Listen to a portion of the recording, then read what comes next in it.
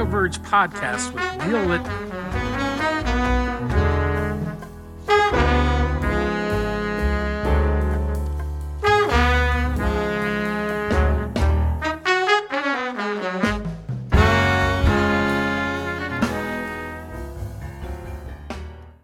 Neil, we've got Daniel Dornbush on the show today. For listeners not familiar with Daniel, who is he? So Daniel has over 25 years of experience building pharmaceutical and biotech companies, and he is currently the CEO of Excision Biotherapeutics, which, for full disclosure, is a company that we invested in at BioVerge a few years ago. I am incredibly excited to talk to Daniel today and to continue a recent theme of this podcast where we've been talking about the current state of CRISPR-based applications and platforms. And so today we're going to talk to Daniel about Excision's approach to develop CRISPR-based therapies to cure viral infectious diseases, starting with HIV, to improve the lives of chronically ill patients. In September, Excision announced that they dosed the first patient in a phase 1/2 trial evaluating their lead therapy as a potential cure for HIV. And to my knowledge, this is the very first trial to ever evaluate an in vivo CRISPR-based therapy in an infectious disease. So I think that's a pretty big milestone across the industry. I think a lot of people look at chronic viral diseases as something for which there's generally therapies. How big a need is there? Well, that's actually something I'm really curious to ask Daniel about, right? So obviously, the antiretroviral therapies for HIV have been hugely successful, and it's now more of a chronic and manageable disease. However, people are still on, medications that no doubt have long-term effects, have likely lots of side effects. So I would venture to guess that if there was a curative option, I don't know why someone wouldn't want to seek that. So, but really interested to get Daniel's perspective on that one. There's a lot of excitement around emerging gene editing technology. Excision's taking a novel approach using this technology to address chronic viral disease. It's using the gene editing technology to edit the viral genome rather than the human genome. What's the case for doing that? Yeah, so I think it's really interesting, and I just want to give a little bit of context, which I'll ask Daniel about, but I just quickly want to set the stage. So in 2007, there was a patient who was actually cured of HIV, the very first patient, in fact, named Timothy Ray Brown, who was known as the Berlin patient. He was diagnosed with HIV and then later developed acute myeloid leukemia. He was given a bone marrow transplant from a donor who was naturally resistant to HIV. And as a result, it meant he no longer needed antiviral drugs. And he actually remained free of the virus for the rest of his life until he passed away recently in 2020, I believe. And so in that case, the donor had a mutation in the gene for CCR5, which is a cell surface molecule that many HIV strains use to infect cells. So there's been a lot of work in the industry targeting CCR5 to try to mutate or inactivate that receptor as a way to deactivate the ability for HIV to actually infect human cells. So that's been a lot of what's done historically. That's not what Excision is doing. Excision is taking a fundamentally different approach by targeting the viral DNA instead of trying to modify CCR5 or something in our own cells. And so I'm really excited to learn about how that approach differs from what's been done in the past and the specificity of what they're doing. So I think there's a lot to dig into here. And what are you hoping to hear from Daniel today? Yeah, I'm looking to hear a bit about their journey developing this therapy, how it's different than what's been done in the past.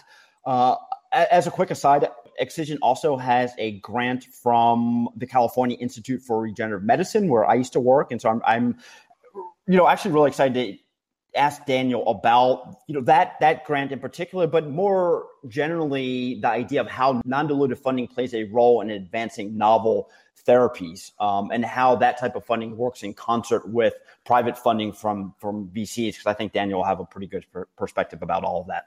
Well, if you're all set. Let's do it, Danny. Daniel, a big thanks for joining us today. I am incredibly excited to welcome you to the show today. Well, thanks so much, Neil. Really appreciate it. Love what you and Danny and your team have done over time, and really excited to be able to share the Excision story with you today. Oh, thank you, Daniel. I really appreciate that. So today we are going to talk about Excision Biotherapeutics and the potential to deliver a curative therapy to patients with HIV, as well as other infectious diseases, through your CRISPR-based gene therapy platform. Before we jump into your technology, though, let's start with HIV, which no longer seems to command the headlines it once did. In part, that's because of the success of antiretroviral therapies. And so it's been easier to forget about the extent and significance of HIV. But I want to ask, where are we in regards to HIV? How much of a public health issue does it represent today, both in the US and around the world? Yeah, it's a great question. Then we can start getting into other viruses that we're working on, herpes virus, hepatitis B, but absolutely let's start with HIV. And you're exactly right. It doesn't get quite the headlines or congressional hearings that did in decades past. But just to give a broad view, in the U.S., approximately 1.2 million people are infected with HIV. Globally, this is more than 38 million people. By the WHO's estimates, about 650,000 people die of AIDS every year, or at least in the last 12 months. And on the infection side, this equates to about 4,000 people getting HIV every day. So that's just the incidence and prevalence piece to it. But on a healthcare basis, we can just think about it, if we want to think about it very narrowly in the U.S. sort of costs. HIV/AIDS is a significant cost to the healthcare system. Josh Cohen published a great paper a couple of years ago, 2 years ago, found that in the U.S., an HIV-infected individual cost the U.S. healthcare system approximately $1.5 million more than a person not infected with HIV. There's a study in the EU with similar, slightly lower results, but we're talking about tens of billions of dollars globally in healthcare costs. Well, and Daniel, let's dive into that a little further. So there are a number of existing therapies that control HIV pretty well these days. Maybe we could talk about those a little bit and some of the health consequences of those long-term therapeutic regimens. Sure. There are some terrific developments and now opportunities and therapies to control HIV replication. What we're talking about is antiretroviral therapies. They're extremely effective when used correctly, meaning taken per the physicians and the labeled guidelines.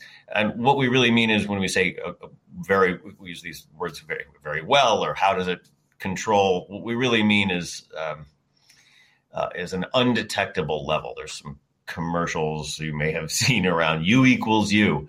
What they're really talking about is if you can get HIV down to an undetectable level, it means that it's been shown that it can be also untransmittable. So what we're talking about is if you can take these antiretrovirals daily as prescribed, you won't be able to transmit this virus to others. We've now got several regimens that we've been developed over the years. But just as you mentioned, Neil, there's some significant side effects that don't get a lot of airplay to these. It's not only associated with just these antiretroviral treatments, but often when you we talk about when it's released into the real world, which means everyday people with real world problems, things that they take other medications, which can compound side effects, whether it's diabetic medications or antidepressants or other pieces. There's quite a number of publications on this. In fact, one of our scientific advisors, David Clifford, published a paper a few years ago showing that almost a third of HIV positive individuals have peripheral neuropathy. And actually almost 10% have symptomatic, meaning it's a significant problem for them in their nervous system. Another one is that HIV and antiretrovirals induce metabolic imbalances. There's been lots of studies on this, leading to things called metabolic syndrome or METAS, if you have read those papers. This increases cardiovascular disease. Some studies estimate that a quarter, 25, 26% of the entire HIV population has increased risk of cardiovascular disease because of this. And then there's another piece to this, and the health consequence side. We'll stop there. I'm sure we'll get into more details later. Yeah, no, that's great, Daniel. So I do, there's a lot of points there that you mentioned. And so let's turn to the technology that you're developing at Excision. Great. And let's start from the 30,000 foot vantage point. You mentioned a number of the issues that derive from people taking long-term therapies. But let me just very specifically ask you about the case for developing a curative gene therapy for HIV. Yeah. So we've got a couple of places. First is we're talking about the side effects of many of these populations. By some accounts, it's in the 10% or so range of people who are HIV positive with significant side effects on antiretrovirals who are looking for a cure. Another 10% or so are refractory, meaning they don't respond to frontline therapy and are on either second, third, maybe last line therapy. And for some of those, they may be, if they become resistant to one more line, there's nothing else they can do. So there are multiple, we call them subsets, but it's groups within the HIV infected communities, which are really needing a cure. You look no further than talking to physicians or patients or families in this. We can talk about the way we actually recently talked to one of our advisors who said, we asked him how many of who treats, in his practice, he treats thousands of HIV positive people. We said, of your population, how many are going to be interested in a cure? And he said 100%. And we said, wait, really 100%? Well, for a more quantitative response to your answer, there's actually peer-reviewed papers. There's been multiple studies looking at this, and they've gone around the world and interviewed people who are HIV positive. We can send you these or put it on your website. But essentially, there's when they go and interview people, and we're talking hundreds or thousands actually now, and they all rank the desire to be cured well over 80%. 80% as like extremely desirable, right? There was a 1 to 5 or 1 to 10 scale, and on the extreme side, we highly desirable to be cured. More importantly, I think, is that when they follow up questions saying, well, how likely, how much do you want to be cured? 95% or so of the respondents in one of these studies said that they wanted to help find a cure as a reason to participate in HIV cure-related studies, even if it caused side effects. So this is a highly motivated group of individuals that, look, we've been looking for a cure for 40 years for this disease, and it's eluded us at every step. We think it's not worth giving up.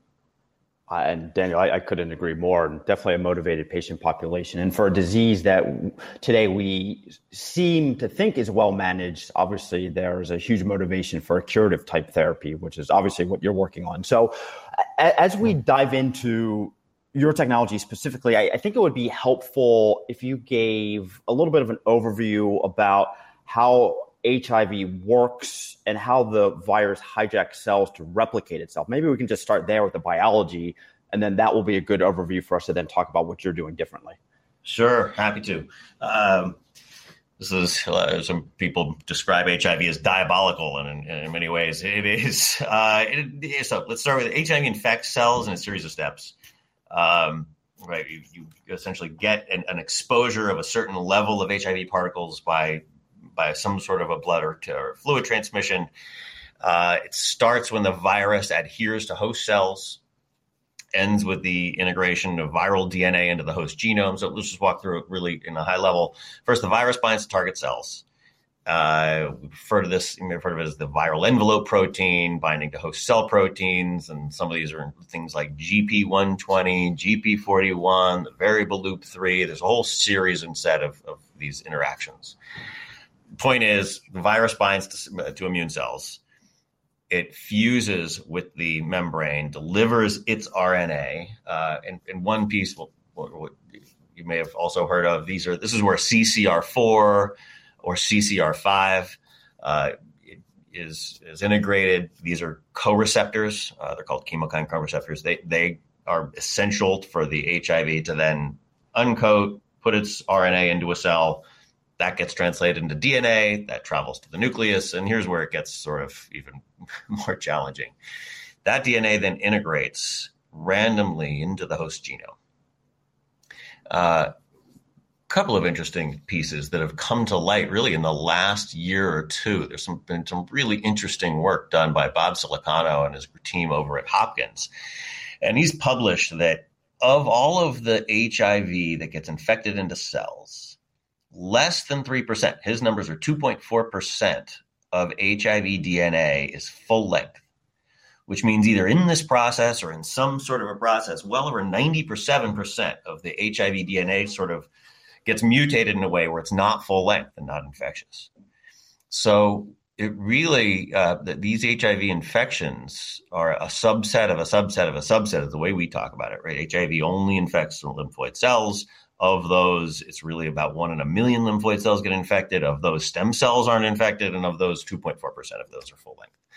So in many ways, it's a diabolical virus and makes it very hard to detect where the infection actually is. That really is a good way to describe it as diabolical. And Daniel, there were two specific points that you just talked about that I want to dive into. One is this idea of HIV sort of being a highly mutable virus. What are the consequences of that from the perspective of trying to develop a therapeutic?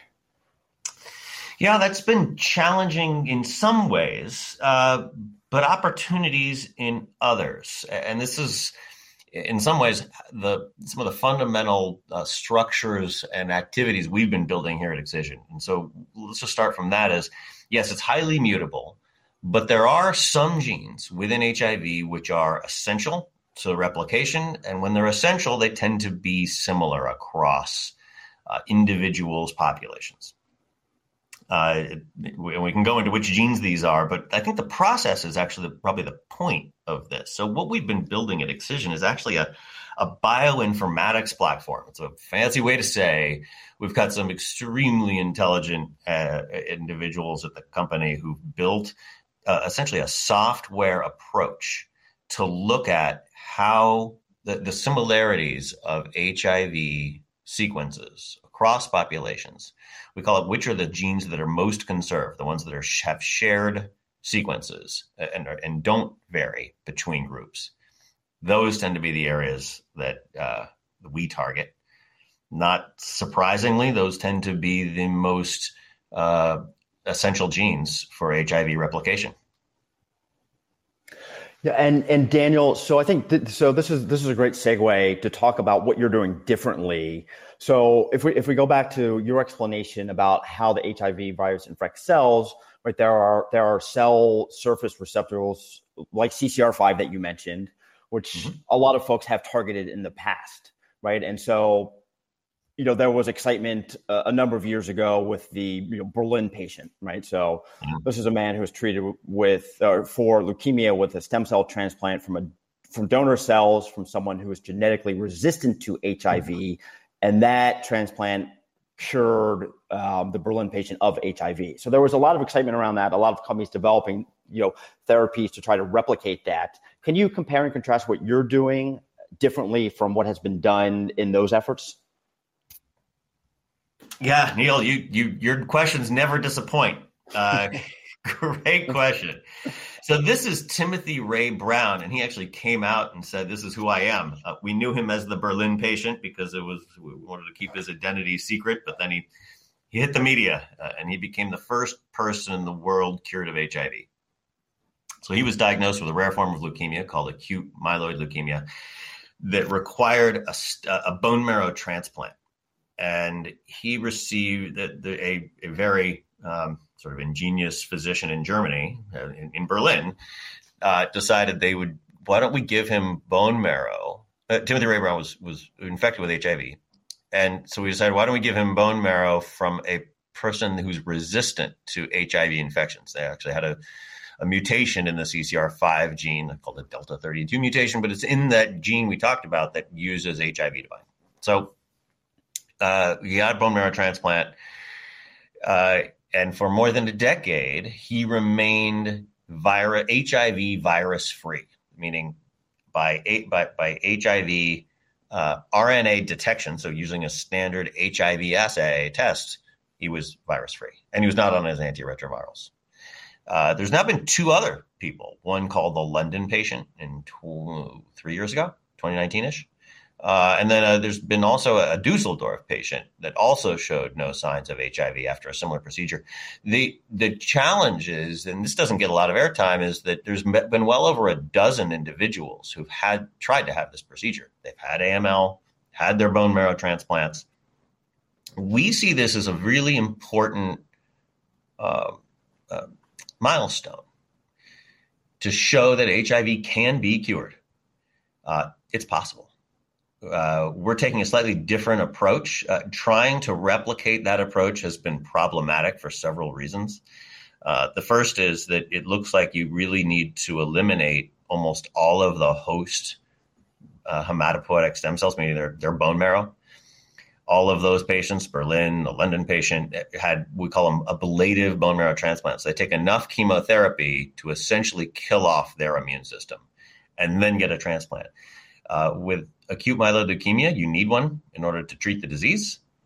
It also comes with approximately a 20% chance of death at 5 years. So it's a highly challenging, dangerous, I would say, option. And Daniel, so let's talk about what you're doing differently then. So Excision is really taking a fundamentally different approach because you're targeting viral rather than human DNA. Can you talk about that? Yeah. So what we're doing here is, and it's not unique to us, but there's been researchers trying to do this since HIV was discovered, is, well, wait, HIV integrates its DNA into the host genome. Why don't you just go ahead and cut it out? Well, that's proven to be problematic. And one of the reasons it's problematic is that when you make a cut in viral DNA, we call them the promoters, we call them actually promiscuous. What it means is that the transcription, as you read the viral DNA, it is able to overcome mutations. So if you're going to use some of the molecular tools that we've had for decades now to try to cut into the HIV DNA, what ends up happening is the HIV mutates right around those cuts. And so what it means is that even though you make a cut, HIV goes right on replicating. The difference that we're doing here and what was discovered, and I guess is sort of how the company started, is the original scientists just wouldn't let it go, frankly. And they kept going after, what can we do? And in almost you can say it's almost a mistake or an aha moment, they made multiple cuts in a viral genome. They removed thousands of base pairs in the HIV genome, and lo and behold, it deactivated the virus. It's really fascinating. And I mean, you talked about HIV being diabolical. I mean, that description of it evading some of these, tools that we've had before really emphasizes that point. So Daniel, I want to expand on that last point, because I'm always really curious about sort of the origin or founding story of companies. Can you talk about the founding story of Excision, where the technology was licensed from and the basis for it? Sure. Yeah, it's a couple of places. This original technology, this concept of making more than one cut in a viral genome, came out of Kamel Khalili's lab at Temple University. So he and his team, including Jen Gordon, who's now here over with Excision running R&D, came up with this concept and moved it forward into in vitro studies. I mean, it started in 2012. So the way he tells the story is that he'd been working on this concept for years. He had tried to make cuts with things like different molecular scissors, what we call either zinc fingers or meganucleases. And it was always extremely difficult to do anything that it just didn't work. But it said it wasn't until Jennifer Doudna and Emmanuel Charpentier published their first CRISPR paper in 2012 that Kamel said, aha, this is the tool to do it. And he got right to work putting more than one guide RNA. And the difference here is that with CRISPR, it uses something called a guide RNA to bind to a DNA, to a site and cut. And those guides are small enough to put into a single package. And that's what we're doing here is we're using a single package. In the case of HIV, we're using something called an adeno-associated virus. This one's called AAV9 to get to the immune cells, deliver the CRISPR, and cut out the viral DNA. So that's where it started at Temple University. We've also since gone right to Jennifer's Doudna's lab here at UC Berkeley. We've got a license to the Cas-X and Y families. The Cas12 family is sort of what some people call the next generation of CRISPR editors to do that. So it really is these exclusive licenses from Berkeley, from Temple, and then now 7 or 8 years of work here at Excision to advance this technology to multiple viruses. It's really amazing. And just a quick aside, I happen to be right in the middle of reading Codebreaker by Walter Isaacson, all about the Doudna story and CRISPR. And it's just such a fascinating tale. So it's a great one. It really is. So Daniel, let's transition because I want to talk about your lead therapy, EBT-101. So this is intended to be a one and done gene editing therapy. Can you talk a little bit about what EBT-101 is and how it works? Yeah, of course. It is intended to be, just as you said, a one and done. Can we cure HIV potentially? And we can get into what that cure word means and how to measure it because it is a problematic word. But let's start with what it is, and we can get into some specifics. The EBT-101 is now a clinical stage compound, we can say. It's what we call an in vivo CRISPR-based therapeutic. So what we are using is, I mentioned AAV9. In fact, in some ways, we're using a virus to go kill a virus, if there's poetry in that approach. So the virus we're using, AAV9, has been sort of tested in now, I think, hundreds of clinical trials. And is also the vehicle that Novartis, Avexis use in a commercialized, it's got past the FDA, and it's treating individuals, not for HIV, of course, but for rare genetic disorder. But it's a well-known vehicle. We package a CRISPR DNA to encode for CRISPR, as well as 2 gRNAs into this AAV9 and deliver it in a single IV infusion. I think that's how detailed do you want to get here? That's great. So, my next question is the specificity to the viral DNA. With a lot of gene therapies, folks are really concerned about off-target effects. Are there those types of concerns with this therapy?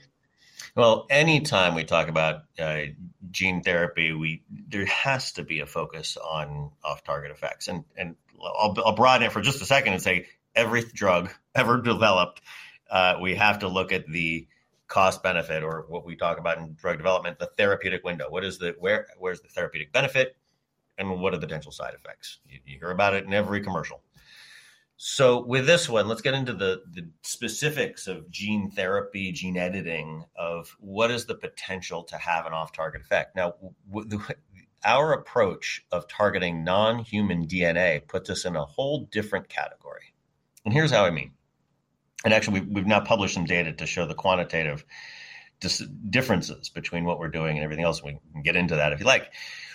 By looking at viral DNA, first of all, the viral DNA tends to look very different than human DNA.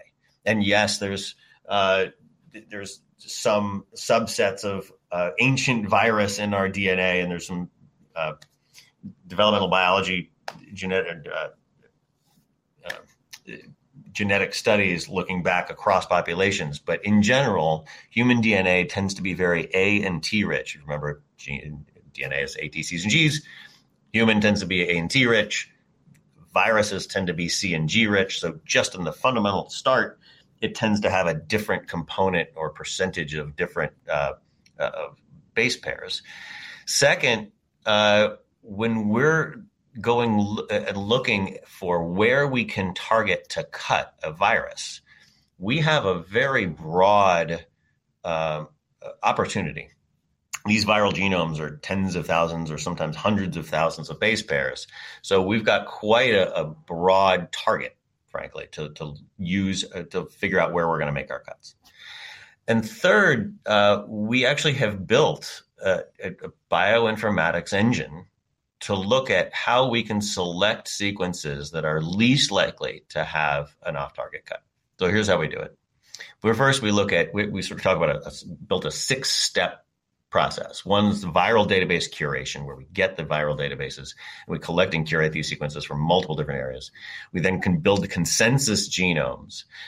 Third, we look at conserved guide RNAs across these consensus genomes. And that was one thing you mentioned earlier. It was a really great question, Neil, about the conservation. What are the most conserved areas within those genomes? Fourth, we look at modeling activity of GNR repair, meaning if we cleave it at that site, what will happen and how do we do the repair modeling? And then fifth, and this is probably the most important part, once we select our targets, we then cross-reference it against anything in the human genome, meaning we prioritize for anything that will cut the virus, but not cut anywhere else in the human genome. And in all of our work so far, in our preclinical studies on human cells, on mice, on primates, we haven't seen any off-target cuts in the tens of thousands of cells we've now looked at in dozens of tissues and multiple species. How can that be possible? Well, we actually published some data earlier this year about exactly that. When you look at our guides, meaning what the matching DNA sequences are, it doesn't match anywhere in the human genome. If you change a base pair, meaning we call it a mismatch, it still doesn't match anything in the human genome. If you change 2, it still doesn't match anything in the human genome. We have to go to 3, 4, and 5 mismatches, which in sort of the genetics CRISPR approach, most people say that it's a theoretical impossibility that we'd have a cut at that area. So it's actually fundamental to what we've built in our bioinformatics, and call it our discovery engine. And that's just such a powerful combination, right? That sort of in silico design phase of the probes combined with, the wet lab and what you're doing in vivo is just such a powerful combination. It makes for a really fun collaborative group, right? We've got the bioinformatics, these really mathematical and software experts mixed with biologists, mixed with virologists, mixed with statisticians. No one can do this alone. This is a truly collaborative activity. Well, and so, I mean, Daniel, that brings up another point that I like to talk about a lot on this show is this idea of culture, right? Yeah. I mean, you mentioned the various disciplines that exist. I mean, how would you sort of describe the culture at Excision, getting all of these various disciplines to communicate and speak the same language? Let's go with highly passionate. And I joke a bit with this because I got calls to jump on Zooms at 10 p.m. later last night. Just hey, can you jump on this? We're all working. This is a team that is just so highly driven, motivated, and talented and experienced. You look across who we've been lucky enough to have join this team, and I think across everyone, we're all just lucky to be working with each other. And here's the point: is that I think in some ways we've all wanted to cure these diseases, HIV, herpes virus, hepatitis B, for decades in our careers. This may be, and you look at, we've got Bob Gallo, the co-discoverer of HIV, a couple of years ago, even published an article, and he said that this is the technology that's going to cure HIV. I certainly hope he's right. We're working on it, and we're working hard on it. If there's one thing we can dedicate quite a number of years and a lot of restless hours and weekends and nights to do, we're all working toward it. So part of it is passion. Part of it is, of course, science-based. A part of it is, can we have a little fun as we're going through this to enjoy the ride, which frankly makes long nights of work easier to deal with. It's always we try to focus quite a bit on just the people, and the people is inside and outside of the organization. One thing we all felt passionate about is engaging with the HIV/AIDS community, for example, very early in the development of EBT-101. Classically, if you go sort of the playbook of pharmaceutical development, we usually don't engage with the communities until we have some data, human data to discuss. And so we wait until maybe phase 1 or 2 so we can actually talk about what this drug may or may not be. In this, we engaged with the community before we were in the clinic.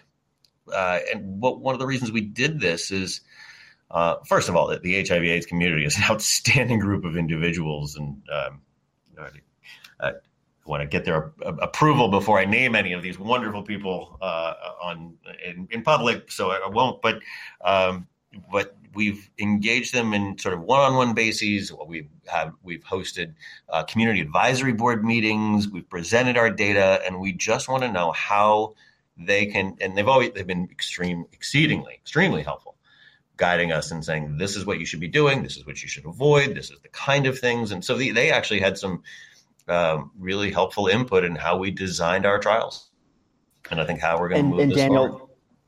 I mean, that's so powerful, and that's something that I learned from my days at CIRM. And I know you have a CIRM grant, so I want to talk about that in a minute. But CIRM did such a wonderful job involving patient advocates at every step along the way, and making sure we always had the patient perspective to help guide the development of these therapies. And it's such a powerful perspective that I don't think enough folks in the industry really utilize.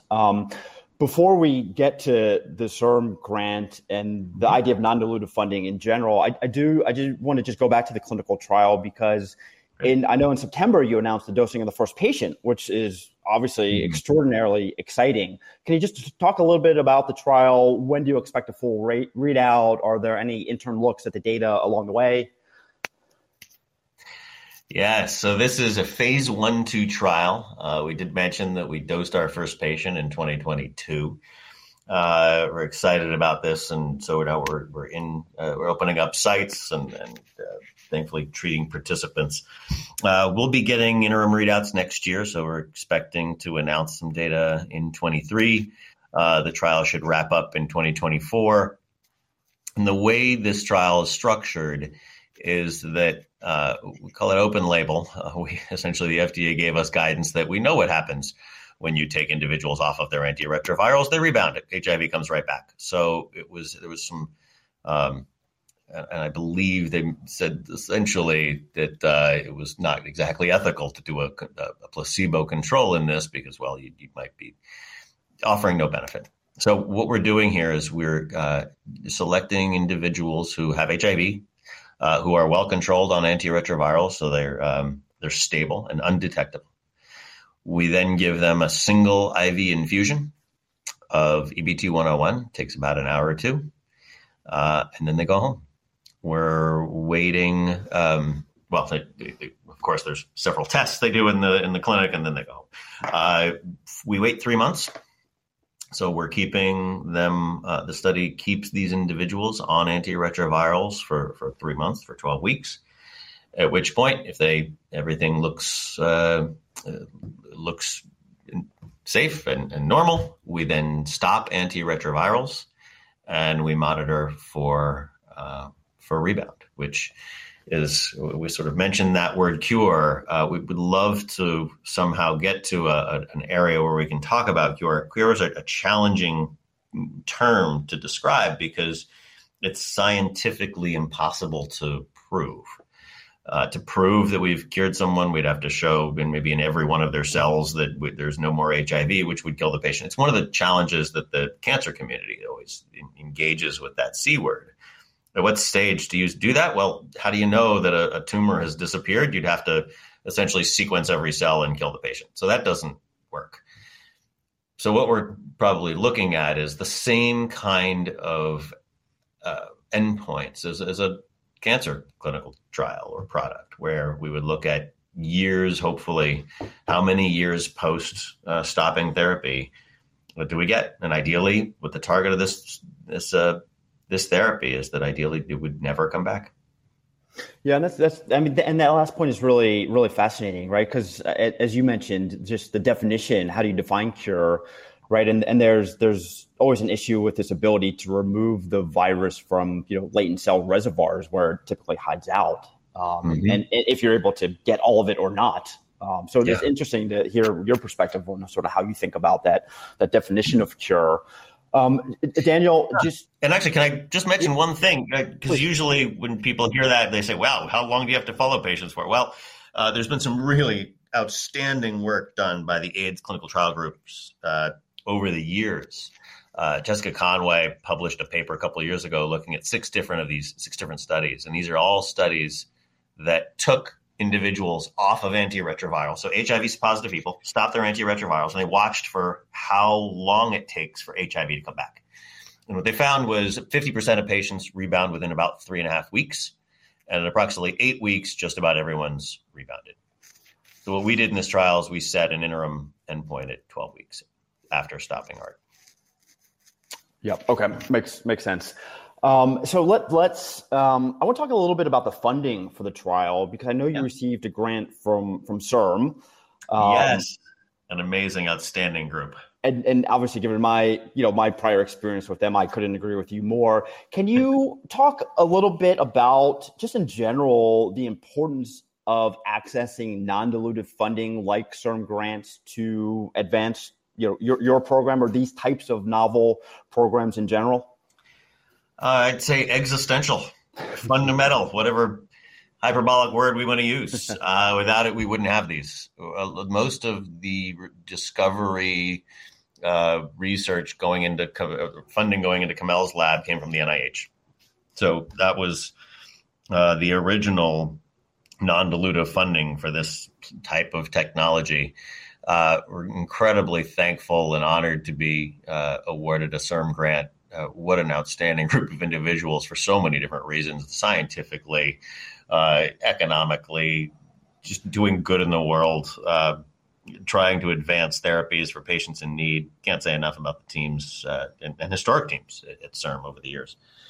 No, these are critical. We're, of course, looking for more. These trials are expensive, and we have ideas about how to improve these over time, whether it's the trials, bringing it to market, bringing it to individuals in need. There's a whole series of health equity challenges and creative solutions we're going to have to come up with in order to overcome those. So we're looking for the right collaborators. CIRM is a perfect example of those who can help fund these therapies to get to patients.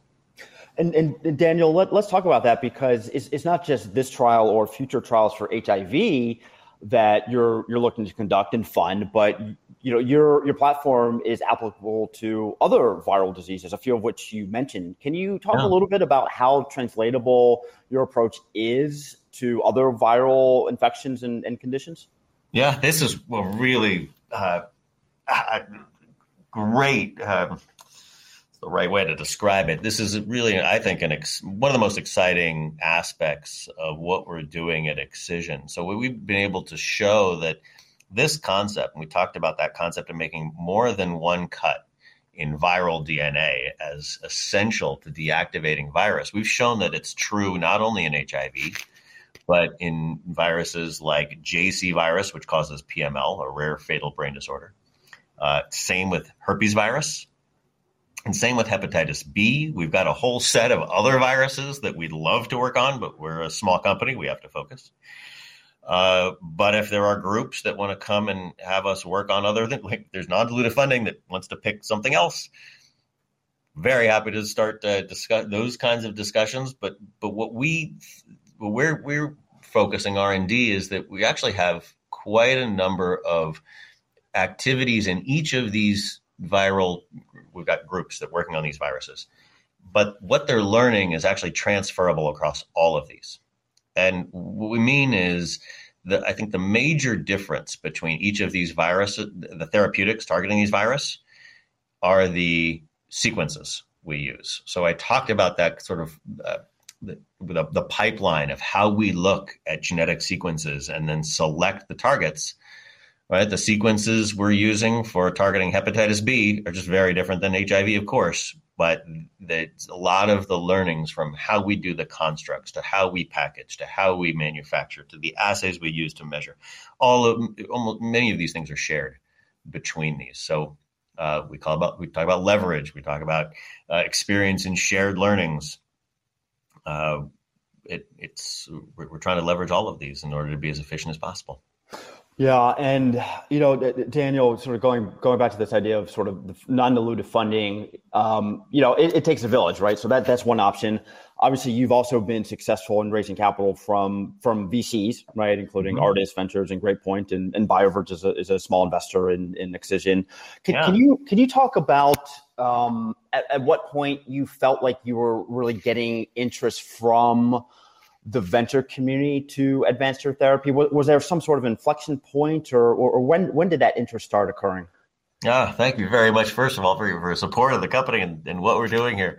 I think it's been over time, which makes perfect sense. Artis, the team at Artis Ventures, was really the first large venture group that invested. They led the Series Seed, we call it, back in 2017 now, quite a few years ago. We then had several groups start to invest over time as the data emerged. Artis invested before we cured the first animal of HIV. They saw the beauty in this before the publication. I should have mentioned this right up front. Excision is still the only company to essentially cure an animal of HIV, meaning to remove viral genomes and then do a series of studies that showed that there was no active virus left in those animals. First time it's ever been done. We published it in Nature Communications. That was in 2019. We then launched into primate studies as the technology moved forward. Then Great Point led our Series A in 2021. Great groups: Norwest, Coda Capital, Adjuvant, Abstract Ventures, Celesta, Gangels. Just so many wonderful teams have joined the cause. I'm thankful for each of them. Yeah, and it's such a amazing story what you've been able to accomplish. And so, Daniel, we could probably talk for another 2 or 3 days about these topics, but I do want to be cognizant of your time and wrap up with one final question. And I'd like to ask what your vision for the future of Excision is in, let's say, the next 3 to 5 years. What a good one. In 3 to 5 years, we'd love to bring the first cures for patients, or at least the closest we can come to that word, meaning 2 patients and get them approved. This would be something where we can show lack of viral rebound off of antiretrovirals or off of therapy for a sustained period of time, and a period of time going back up to your question, moving to pivotal studies, getting first approvals, U.S., Europe, and and around the globe, ideally working with and forging collaborations with multiple entities in order to make this work. Use the words. It's going to take a village. It's going to take a global village in this case. We're going to need quite a few collaborators in order to get to patients in different territories, continents, communities. We're going to need to scale up manufacturing in some very large ways. These are markets that are quite a bit larger than the traditional gene therapy targets, orders of magnitude larger. And then we'd love to bring, I talked about the communities community advisors that we've been building. We certainly need to expand that to communities around the world in a very big way. So we see some really great opportunities coming as we move the technology forward and the therapies. And those will just have such tremendous impact for patients and for the industry in general as you reach and hit some of these upcoming milestones. So, Daniel, with that, I want to say a big thank you for joining us on the show today, and a big thanks for your time. No, thank you. Really appreciate it. good luck in everything you're doing. You're doing a great job. Please continue. Well, Neil, what did you think? I thought that was a really fascinating discussion with Daniel. I mean, what they are developing at Excision is just so exciting. And it's going to have, assuming it's successful, it's such a huge impact on patients, obviously starting with patients with HIV, but, potentially patients with other viral infections. And it's such a different approach than I think what a lot of other companies have pursued in the past. And I'm just really excited about it. And of course, a lot of this is predicated based on, the work coming out of, Jennifer Doudna's lab and the CRISPR-based systems, which are still relatively new. So it's just really cool to see how that technology is being applied today. And it's actually in the clinic. So we're going to start seeing, real world clinical results here pretty soon. We know HIV is potentially curable. You discussed the Berlin patient with Daniel. How compelling do you find Excision's approach? I find it extremely compelling. I mean, there have been companies and academics that have been trying to replicate what happened with the Berlin patient for a long time now, with limited success. And so those approaches have been very difficult to get into the clinic. And so what Excision is doing is very different than what has been done in the past. And so, they've made really rapid progress, I think, with their technology to already be in the clinic. They've already dosed their first patient. So I think there's huge potential here. And you heard us talk quite a bit about this idea of off-target effects and the specificity of what they're doing. I think that's another huge advantage of what they're doing in terms of targeting viral DNA. So I'm pretty excited about that. There's also a platform underlying all of this. How big a point of distinction do you think that's going to be for the company? Well, you heard Daniel talk about this sort of in silico, platform that they use and how that has enhanced their ability to come up with specific probes that analyze on and off target effects. So to me, that is a critical component of what they're building. And so you have the in silico compared with the wet lab and in vivo stuff that they're doing, and they go hand in hand. And to me, that creates a really powerful combination. So I don't think they would be where they are today without the in silico design piece of it. And you heard Daniel talk a little bit about that. So yeah, I think that is really powerful. And just as a general comment, right, I would sort of classify that as moving into this tech bio realm where you're marrying some of this very advanced bioinformatics you heard Daniel talk about, in silico design with wet lab experiments, in vivo experiments, and that sort of 1-2 combination I think is really powerful and is to me is a hallmark of this sort of new age of company that exists today. And I think Excision is certainly one of those companies and is doing stuff that could be hugely powerful for patients and across the industry.